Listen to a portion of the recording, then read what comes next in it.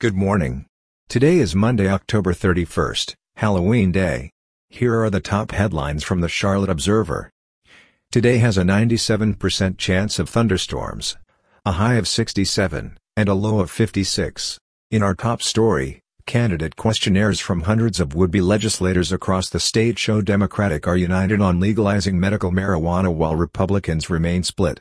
No Democratic candidates who responded to our questionnaire opposed legalization. 96% favored it and 4% said they were undecided. While 45% of Republican respondents said yes to legalization, nearly 40% were undecided and 16% were opposed.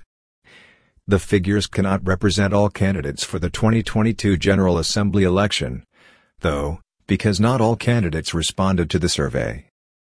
And while 65% of Democratic candidates responded to the survey, less than 20% of Republican candidates responded. Nearly 70% of North Carolinians support legalizing medical marijuana, according to an April poll from Emerson College.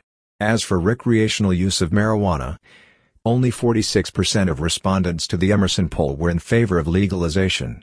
In other politics news, more than 1.1 million North Carolinians have already voted in the 2022 general election. About a week into one-stop early voting, Democrats lead the turnout for early voting and absentee mail-in ballots, followed by Republicans and unaffiliated voters in a close third.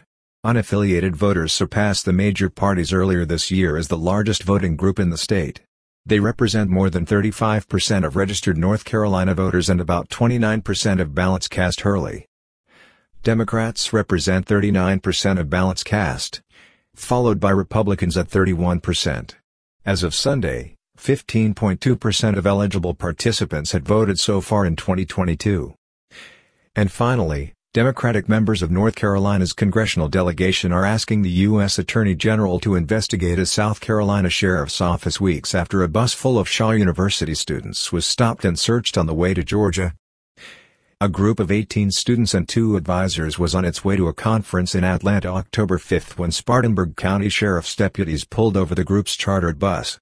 Shaw University President Paulette Dillard said in a statement that the stop was prompted by a minor traffic violation and that drug-sniffing dogs searched through riders' luggage. Deputies found nothing illegal and the students arrived home safely after attending the conference, Dillard said. The incident has drawn sharp criticism from the president of the historically black university and concern from Democratic Governor Roy Cooper. The News and Observer, our sister paper, reported. Now congressional Democrats Deborah Ross, David Price, Alma Adams, G.K. Butterfield, and Kathy Manning are weighing in. In the letter to U.S. Attorney General Merrick Garland dated Friday, the 5 U.S. House members said they were deeply troubled by this unfounded search, which left students unnerved, confused and humiliated. Those are just some of the stories we've been working on for our readers. For the latest information, please visit our website and consider supporting our journalism with a subscription.